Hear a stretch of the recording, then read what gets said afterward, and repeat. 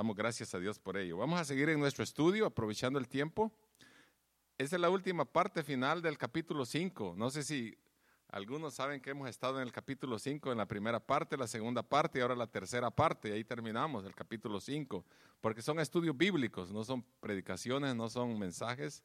Entonces vamos despacio, escudriñando la palabra, aprendiendo de la palabra de Dios para que usted no solamente escuche mensajes, pero también nos detengamos a estudiar la palabra de Dios, ¿verdad? Porque es importante. El otro día, no es buena noticia, pero hay que decirla. El otro día estaba mirando las estadísticas a nivel casi mundial. Estaban hablando acerca de las estadísticas de las iglesias. Sacan estadísticas también de las iglesias.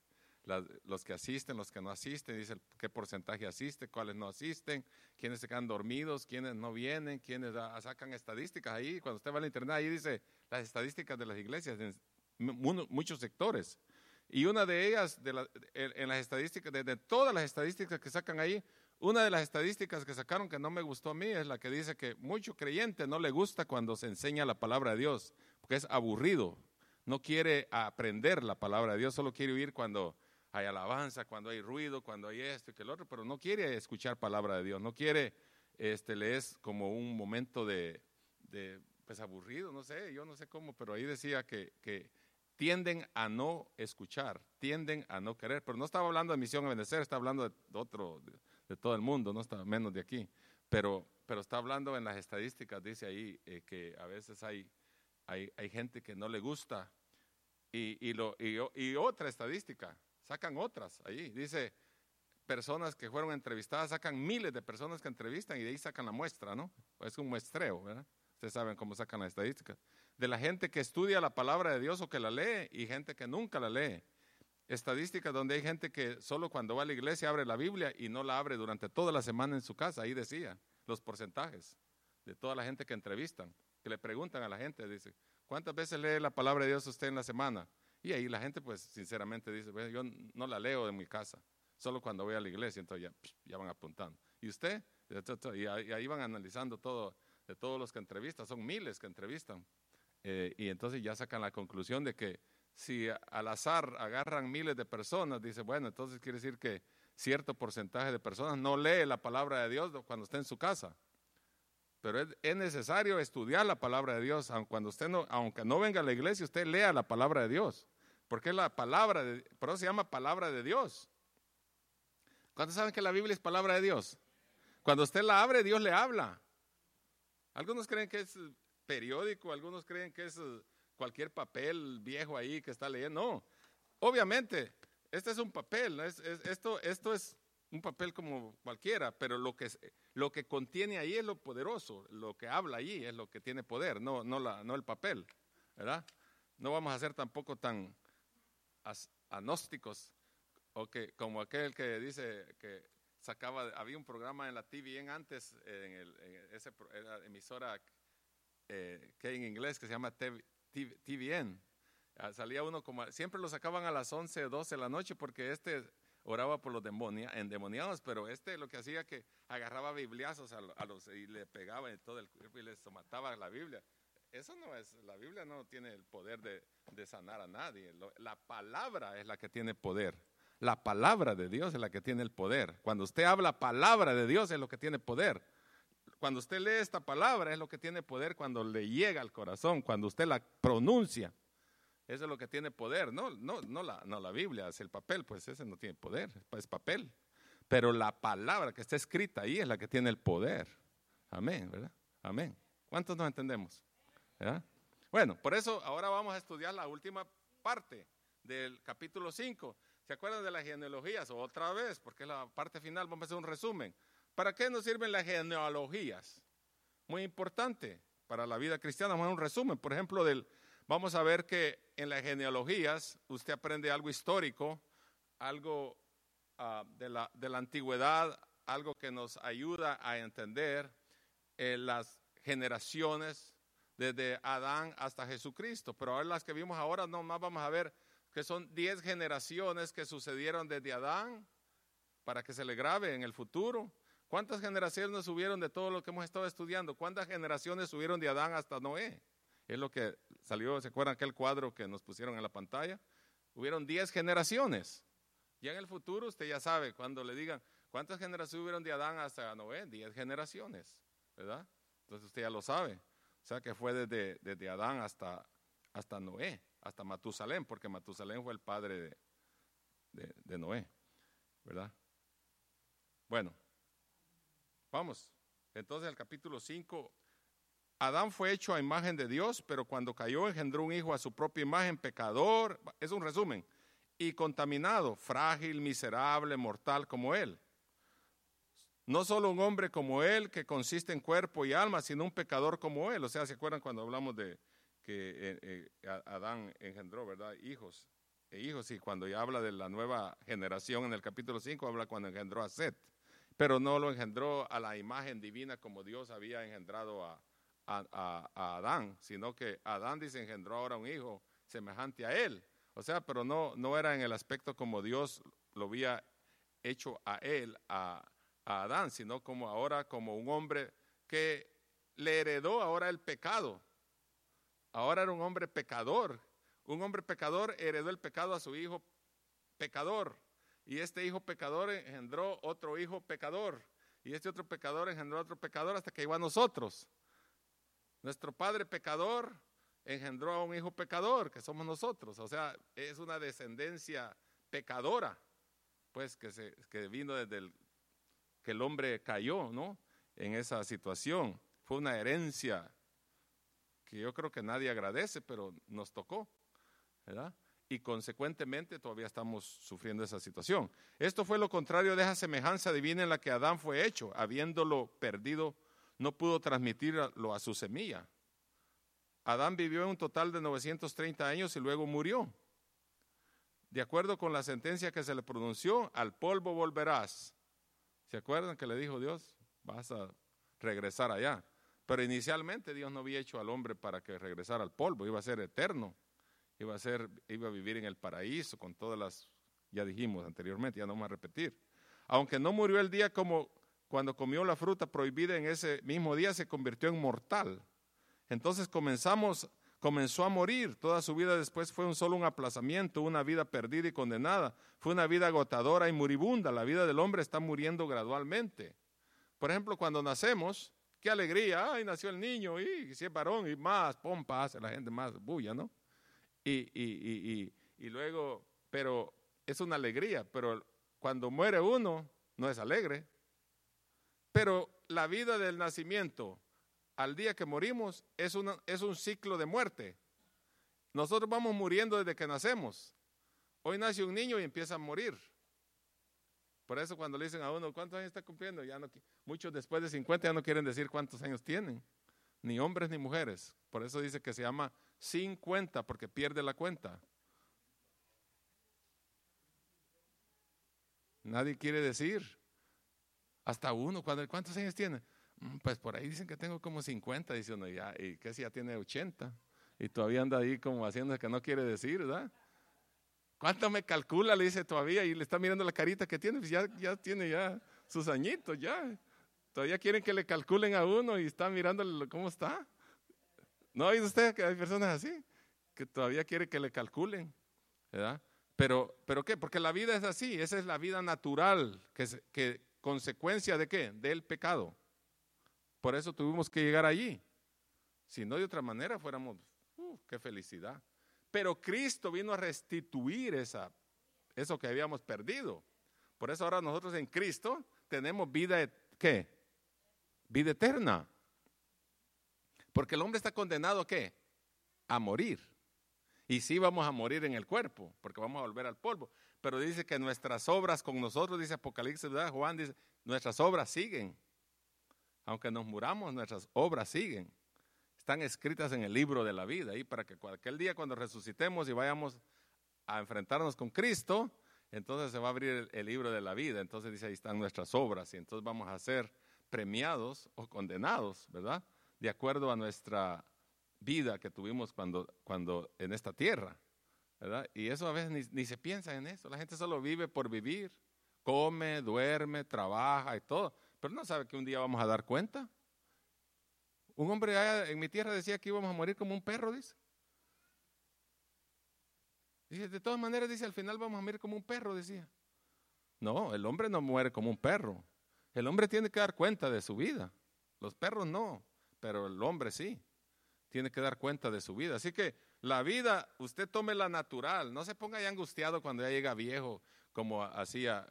Tenía yo un familiar que tuve que darle un consejo. Yo cuando aún estaba más joven todavía, tenía yo como mis 40 años, le digo, decía, la vejez es un monstruo, dice, es esto, yo odio haber llegado a la vejez, no, le digo, ya se gozó cuando era niño, ya se gozó cuando era adolescente, ya se gozó cuando era joven, ya se gozó cuando ahora, adulto, ahora ya está viejo, ahora gócese, es su tiempo de gozarse, cada etapa tiene su gozo, ¿verdad? O no nos gozamos ahora que ya estamos llegando ahí hasta más grandecitos, ¿verdad? Clásicos, ¿es alegre? Yo estoy alegre por ver pasado ya de 60 años y estoy contento. Y si llego a 70, gloria a Dios. Y si llego a 80, gloria al Señor. Y si llego a 90, imagínense, gloria a Dios. Puede ser que ahorita me sube esas gradas corriendo, como les dije el otro día, pero hay un día en que me van a tener que ayudar a subirme allí. Porque así es la vida. ¿Para qué nos vamos a estar quebrando la cabeza? Yo lo que quiero es que usted piense positivo, pero en el Señor. No se esté quebrando ay, ya estoy viejito. Ay, ya estoy, nos vamos a morir. Vaya, nuestra vida, toda la genealogía aquí, ¿qué dice allí? Y vivió tantos años y murió. Y vivió 800 y murió. Y vivió 969, Matusalén, y murió. O sea, es la ley de la vida, así está establecido. Entonces, ¿para qué nos vamos a angustiar?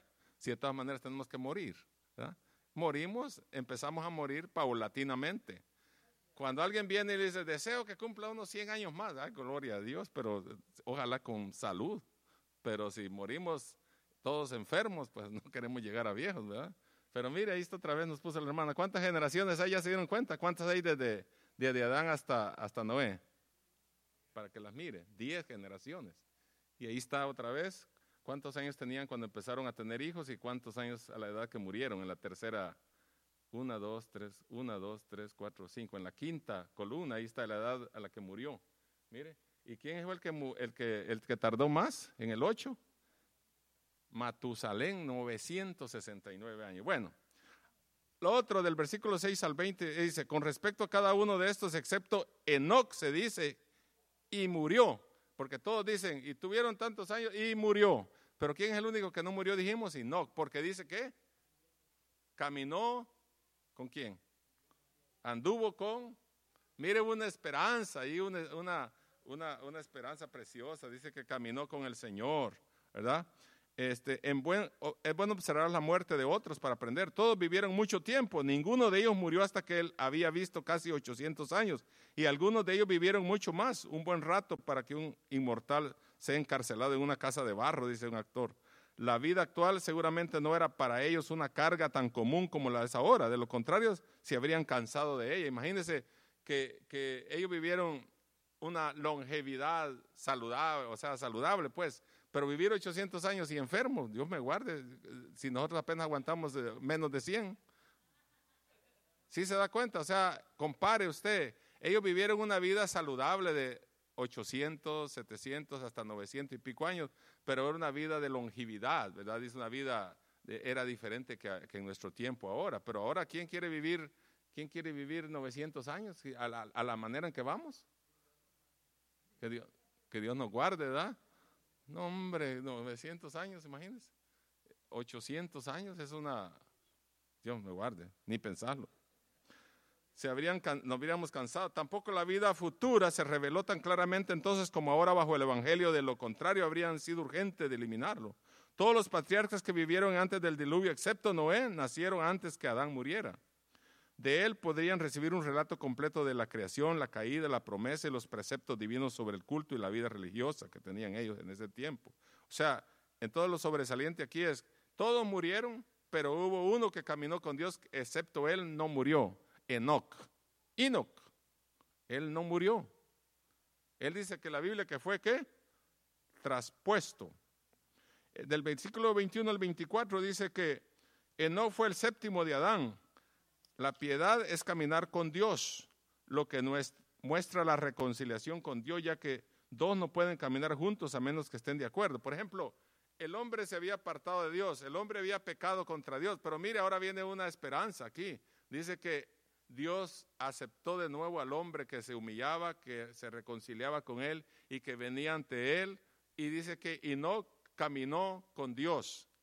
Caminó con Dios no quiere decir que agarraron de la mano a un lado de Dios y él a un lado. Lo que quiere decir es que aprendió a comunicarse con Dios, a estar con Dios a solas, a hablar con Dios, ¿verdad? Actuar como siempre ante los ojos de Dios. Eso es caminar con Dios, como usted y yo. Si estamos en una relación mutua con Dios, estamos caminando con Dios. Usted está caminando con Dios. Si usted vive para Dios, usted está caminando con Dios. No quiere decir que Dios va a ir a un lado de usted como un amigo o como una persona que la tiene físicamente. Eso es lo que quiere decir ahí. No quiere decir que Enoc iba con él a la par, sino él caminó de acuerdo a los propósitos de Dios, Enoc. Y por eso dice, no vio muerte. Porque no pueden andar dos que no estén de acuerdo, ¿no? Si Dios lo aceptó a él andar, caminó con Dios, quiere decir que, porque mire que dice, creo que Amós 3:3 dice, está medio raro ese libro, pero a ver si lo haya usted ahí. Amós 3:3 dice, ¿andarán dos juntos si no estuvieran de acuerdo? Quiere decir que Dios estaba de acuerdo con él. ¿Está de acuerdo Dios con usted? ¿Qué dicen ustedes? Pregúntese usted mismo. No, yo no le puedo, usted no me tiene que contestar a mí. ¿Está usted de acuerdo con Dios? Porque dice que para caminar dos juntos tienen que estar de acuerdo. Es igual como un matrimonio, ¿no? ¿Puede andar un matrimonio el esposo con la esposa juntos? Alguien dice, andamos juntos pero no revueltos.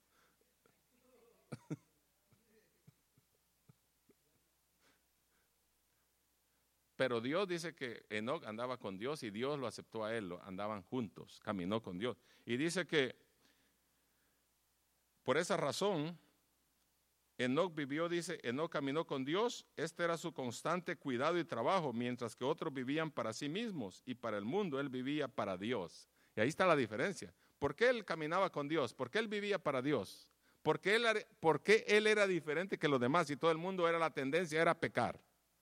En el Antiguo Testamento, en el capítulo 5, en las genealogías, el capítulo 4, peor, cuando en los caininitas, ¿verdad? De que vienen de Caín, vimos la genealogía de Caín, su tendencia era ¿qué? Pecar. ¿Y cómo es que de en medio de todos los pecadores apareció uno que era temeroso de Dios? Así surge ahora en este tiempo, tanta gente pecando, pero de repente aparece uno piadoso, y es algunos de la iglesia de Cristo. O la iglesia de Cristo, porque la iglesia somos nosotros, ¿verdad? Aparece uno que ama a Dios, que es temeroso de Dios, que es piadoso y que hace la voluntad de Dios. En medio de este mundo de maldad, tan atascado de maldad, aparece alguien que trae un mensaje de esperanza en Cristo Jesús. Y somos nosotros esa esperanza, esa luz, ¿verdad? Así apareció Enoc, fue la alegría de su vida. Enoc fue trasladado a un mundo mejor. Como no vivió como el resto de la humanidad, tampoco abandonó el mundo por muerte como ellos. Mire, como no vivió como el mundo, como los demás que pecaban, Dios, ¿qué dice que hizo con él? ¿Qué hizo Dios con él? ¿Qué dice el capítulo 5:22? Y caminó Enoc con Dios después que engendró a Matusalén 300 años y engendró hijos e hijas. Y fueron todos los días de Enoc 365 años. Y dice el 24, mira aquí dice, caminó pues Enoc con Dios y desapareció porque lo llevó Dios. ¿Para dónde se lo llevó? ¿No dice la Biblia para dónde se lo llevó? Hebreos 11:5 tampoco dice, pero miren lo que dice aquí Hebreos 11:5. Estamos haciendo un resumen y un final del capítulo 5. Mi Hebreos 11:5 que dice, por la fe Enoc fue traspuesto para no ver muerte y no fue hallado, porque lo traspuso Dios y antes que fuese traspuesto tuvo testimonio de haber agradado a Dios. 3 veces usa el verbo trasponer. ¿Qué quiere decir trasponer? Porque dice, por la fe no fue traspuesto para no haber muerto, y no fue hallado porque lo traspuso Dios otra vez. Y luego dice, y antes que fuese traspuesto, ¿qué es? ¿De dónde viene ese verbo trasponer? ¿Qué quiere decir eso? Trasponer es desaparecer algo y ponerlo en otro lado, en otra asignación, en otra área. Puede desaparecer una cosa, desaparecer una persona, es trasponer, ¿verdad? O sea, Dios dice que lo traspuso, lo desapareció de la faz de la tierra, se lo llevó. No dice la Biblia que al cielo, pero yo no le voy a agregar ahí como algunos dicen que se lo llevó al cielo, no dice la Biblia nada, anduve, busca y busca, yo no dice que al cielo se lo llevó, solo dice lo traspuso, ¿verdad? Puede ser que hizo lo mismo, yo no puedo decir que agregarle lo que la Biblia no dice, pero pasa como lo mismo con el cuerpo de Moisés cuando los israelitas lo buscaban. El Señor desapareció el cuerpo de Moisés y nunca lo encontraron porque el pueblo estuvo de luto y parecía que se idolatrizaron con él y ya solo querían estar llorando. Y entonces le dijo Jesús, termine ya el luto, ya se terminó. Y lo desapareció de ellos a Moisés. Pero también aquí dice que traspuso a Enoc y 3 veces dice lo traspuso, lo traspuso, lo traspuso. Pero antes de trasponerlo dice, encontró que él hizo la voluntad de Dios, temió a Dios, confió en Dios. O sea, se fue en victoria con Dios. ¿A dónde se lo llevó? Lo más seguro que por eso es que así que la gente deducen en base a ese contexto es que se lo llevó al cielo, porque ahí vive Dios, ¿no? Dios vive en el cielo. Entonces posiblemente se lo llevó al cielo, pero es una posibilidad que así haya sido de acuerdo a ello. Ahora, la Biblia, yo no he encontrado donde diga que se lo llevó al cielo. Si no, dice que solo fue traspuesto, pero no vio muerte.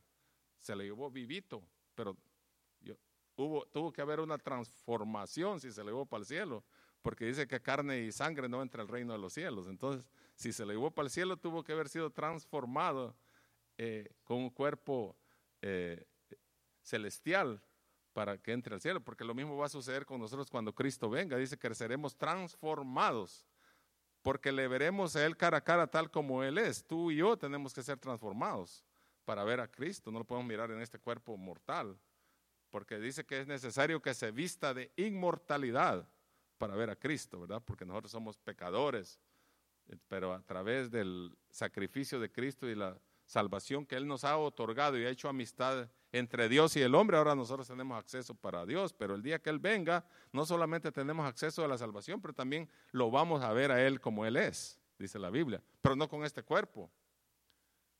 Primera Tesalonicenses 4:13, ya sabe cómo dice, ¿no? Cuando el Señor venga, dice que los que murieron en Cristo resucitarán primero, y luego nosotros los que vivimos no nos adelantaremos, ahí dice de una vez, no nos adelantaremos a los que murieron, sino que dice que juntos con ellos nosotros seremos transformados, y ellos resucitarán ya con un cuerpo transformado, los que murieron en Cristo. Dice en Cristo, no dice que todos. Por eso volvemos a la historia del otro que estábamos hablando el otro día, cuando la gente manda al cielo a todo el mundo, ¿verdad? No todos van a ser transformados en ese día, que dice que los muertos en Cristo, oiga bien, dice en Cristo, por si usted tiene familiares, amigos o nos escuchan en las redes sociales, dice que los muertos en Cristo, dice ahí de una vez, resucitarán primero, no dice que todos.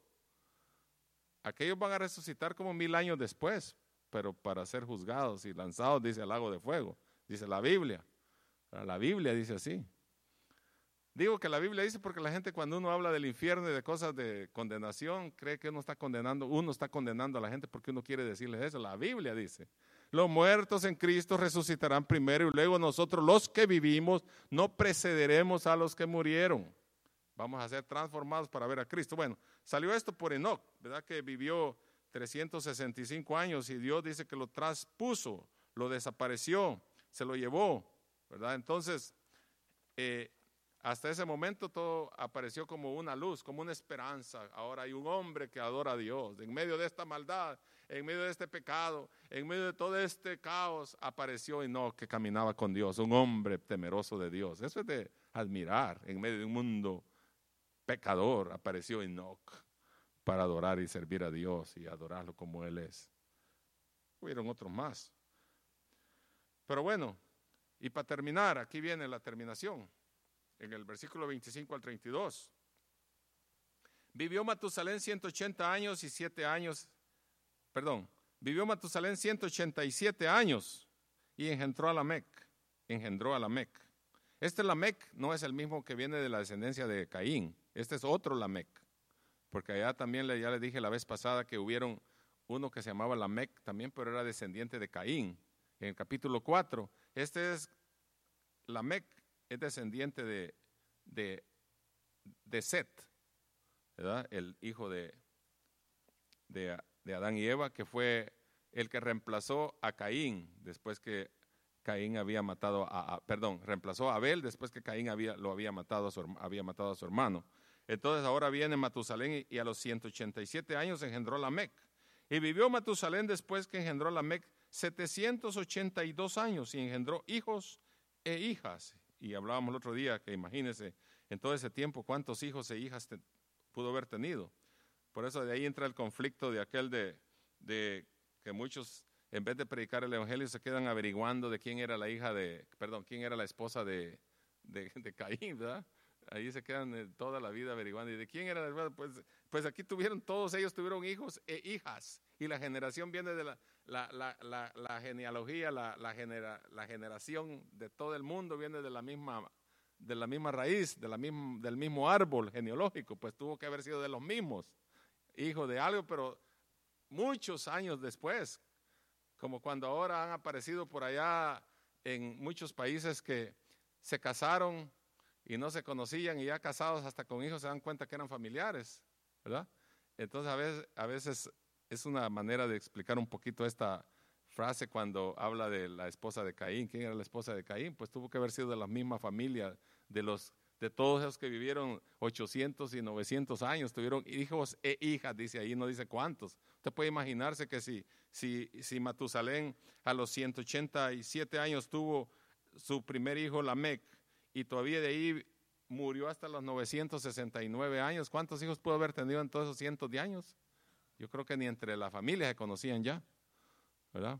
Porque ¿se acuerdan en el capítulo 4:19 cuando Caín también él comenzó la poligamia? O sea que no era lo que Dios había establecido, pero era cuando tenían ya 2 mujeres, que 3 mujeres y un montón de mujeres, ¿verdad? Y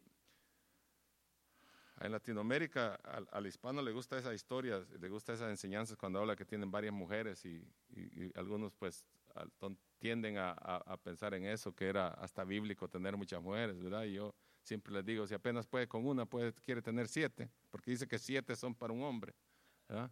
Pero eso no es cierto, porque la poligamia no la instituyó el Señor, porque dijo él al principio, el hombre dejará a su padre y a su madre y se unirá a su mujer y los dos serán una sola carne. No dijo que iba a tener mujeres, pero en el tiempo del pecado, el capítulo 4:19, ya leímos la vez pasada cuando el pastor Melvin habló de ello, se estableció la poligamia allí, cuando ya empezó a tener 2 mujeres y 3 mujeres, pero no fue lo que Dios había establecido.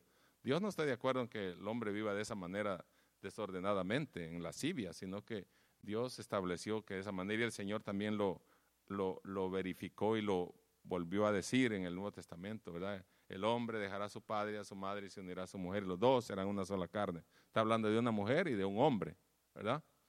No está hablando de un hombre y mujer, sino de una mujer y un hombre, ¿verdad? Y no está hablando de 2 mujeres ni de 3 mujeres, está hablando de una, ¿verdad? Así que es bíblico eso, pero el pecado fue lo que vino a desordenar esto. Entonces Matusalén vivió 969 años, es lo más largo que un hombre haya vivido en la tierra, pero el hígado más largo debe morir al fin. Tiene que morir. Todos tenemos, ya hablamos de eso, ya no vamos a vivir de morir porque algunos se afligen ahí, me miran así como de, ay hermano, yo no me quiero morir. Pues sí, se va a morir. Pero ahora viene otra esperanza aquí. Enoc vivió de acuerdo a la voluntad de Dios, temeroso de Dios, y el Señor lo traspuso. Ahora viene Noé, que significa descanso. Pues ahí viene y dice, 27, fueron pues todos los días de Matusalén 969 años y murió. Vivió Lamec 182 años y engendró un hijo. Y llamó su nombre, ¿cómo se llamó? En el versículo 29. ¿Cómo se llamó el hijo de Lamec? Noé.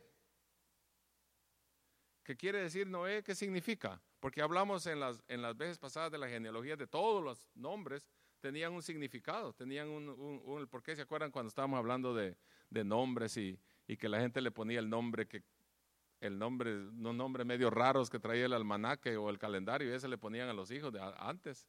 Que no importa que se fuera bien feo el nombre, pero ese le ponían, ¿verdad? Y mencionamos muchos de ellos, ustedes me dijeron algunos y yo dije otros, ¿verdad? Pero mire, tenía un significado. ¿Qué significaba Noé? Consuelo. Eso significa Noé. Cuando usted hable a algún hermano o una persona que se llame Noé, ese significa consuelo. Consuelo. O consolar. Viene del verbo consolar, consuelo. Y no porque sea mujer, sino porque el significado es consuelo, consolar. Eso significa Noé. Diciendo, nos aliviará de nuestras obras y del trabajo de nuestras manos a causa de la tierra que Jehová maldijo. Mire, ¿se acuerdan que la tierra había sido maldecida? Y como dijo el pastor Melvin en la vez pasada, Dios no maldijo al hombre ni maldijo a la mujer, a la mujer le dijo, vas a parir con dolor, y al hombre le dijo, con el sudor ganarás tu trabajar, aunque algunos no sudan, pero ganan. Pero lo que estaba hablando el Señor era que nos íbamos a tener que esforzar para ganar nuestro sustento. ¿Quién no quiere trabajar para ganar, verdad? Los haraganes no, ni los que les gusta robar. Pero la mayoría de todo el hombre honrado, honesto, quiere trabajar para vivir, para ganarse el sustento diario, porque es la ley, ¿verdad? Pero dice, nos aliviará de nuestras obras y del trabajo de nuestras manos, a causa de la tierra que Jehová maldijo. Y vivió Lamec después que engendró a Noé 595 años y engendró hijos e hijas. No dice los nombres. Y fueron todos los días de Lamec 777 años y murió. Y siendo Noé de 500 años engendró a Sem, a Cam y a Jafet. Eso va a seguir después, pero Noé significa descanso. Sus padres le dieron ese nombre con la perspectiva de que fuera una gran bendición para su generación. Observen la queja de su padre sobre el calamitoso estado de la vida humana por la entrada del pecado y la maldición del pecado. Toda nuestra vida se dedica al trabajo y nuestro tiempo se llena de trabajo continuo. Algunos ni paran de trabajar, solo puro trabajo, puro trabajo, puro trabajo y puro trabajo, y nunca descansa, nunca vacaciones, nunca nada, pero necesitamos parar un poquito. Si uno se da cuenta cuando algunos dicen, tengo que trabajar, estoy muy ocupado, estoy aquí y estoy allá, pero hasta yo mismo me regaño a veces porque yo no quiero parar, pero tengo que parar, tenemos que parar en algún momento. Cuando vino el COVID-19, tuvimos que parar como 2 semanas o más, que decían, nadie sale y nadie, ahí nos tuvieron enjaulados, como que éramos changuitos, pero no salía, todo el mundo estaba ahí, que tuvimos que parar, era una orden que había que parar. Pero a veces voluntariamente uno no quiere parar. Hasta que el cuerpo truena, entonces paramos. Hasta que el cuerpo le dice, ¿sabes qué? Hasta aquí llegamos, vos. Si es de Centroamérica, le dice, hasta aquí llegamos vos. Hasta aquí llegamos. Usted sabe que el cuerpo le avisa a uno cuando hasta donde él quiere. A veces hay gente que se enferma. Y yo mismo lo he experimentado, me he enfermado, y no es porque esté enfermo, porque esté mal de mi cuerpo, sino porque el cuerpo se cansa y dice, hasta aquí, y estás a la cama. Pero no es porque esté enfermo continuamente o que va a ser una cosa larga, sino lo que el cuerpo quiere es descansar, solo que no le puede hablar con la boca, pero él sabe que tiene que parar usted de trabajar y darse un descanso. Debemos descansar porque Noé significa alivio. Porque de las obras, dice, del pecado y de todo lo que el hombre estaba angustiado de trabajar, él vino como un descanso. No solo porque traía esperanza de salvar, que Dios adelante vamos a ver en el capítulo 6, construir el arca de salvación y vamos a ver todo el significado de eso, pero era un consuelo para la humanidad que estaba pecadora, un mundo en caos, en tristeza y en dolor, y apareció el consuelo, apareció la salvación para el mundo, aunque no quisieron aceptar el mensaje de Noé, que lo vamos a ver más adelante, pero el objetivo era que Noé trajera consuelo al mundo, que trajera esperanza al mundo, que hubiera un hombre que trajera esperanza, así como Cristo apareció para dar consuelo y esperanza al mundo, así también Noé, eso significa también consuelo, ¿verdad? Apúntelo. Dios, habiendo maldecido el suelo, es todo lo que algunos pueden hacer con la mayor cuidado y dolor, obtener un sustento duro para consolarnos. Significa no solo el deseo y la expectativa que los padres generalmente tienen de sus hijos, que será un consuelo para ellos y ayudarles, aunque seguido demuestran lo contrario, pero también significa una perspectiva de algo más. ¿Es Cristo Jesús nuestro consuelo? Es una pregunta. ¿Es Cristo tu consuelo? ¿Quién es tu consuelo? En medio de este mundo pecador, en este mundo lleno de maldad, ¿quién es tu consuelo? Cristo. Él es el que nos consuela. Apareció el Hijo de Dios. Ahí dice la Biblia, apareció el Hijo de Dios. Para darnos consuelo, para traer salvación, que pronto vamos a estar celebrando Navidad. Es salvación a este mundo y a través de Él es que encontramos ahora esa esperanza, esa luz que apareció en medio de la oscuridad. Ese es el mensaje. Necesitamos mejores consoladores bajo nuestro trabajo y tristeza, que las relaciones más quebrantadas y serias encontremos consuelo en Cristo, que busquemos y encontremos consuelo en nuestro Señor Jesucristo, que es el único que nos puede ayudar y nos puede dar ese beneplácito y ese descanso que necesitamos, no solo espiritual, pero físico también, porque el Señor dijo, venid a mí los que estáis trabajados y cargados y yo os haré descansar. Mateo 11:28. Gloria a Dios, póngase de pie. That's it. Ese es todo el capítulo 5. La conclusión. Y damos la bienvenida a la hermana Marisol Frías, que está aquí con nosotros. Iba a decir el apellido, pero no lo puedo pronunciar bien. ¿Frías? Farias. Farias, dijo. Hermana Marisol Farias, sea bienvenida a nuestro servicio de español. Ella entiende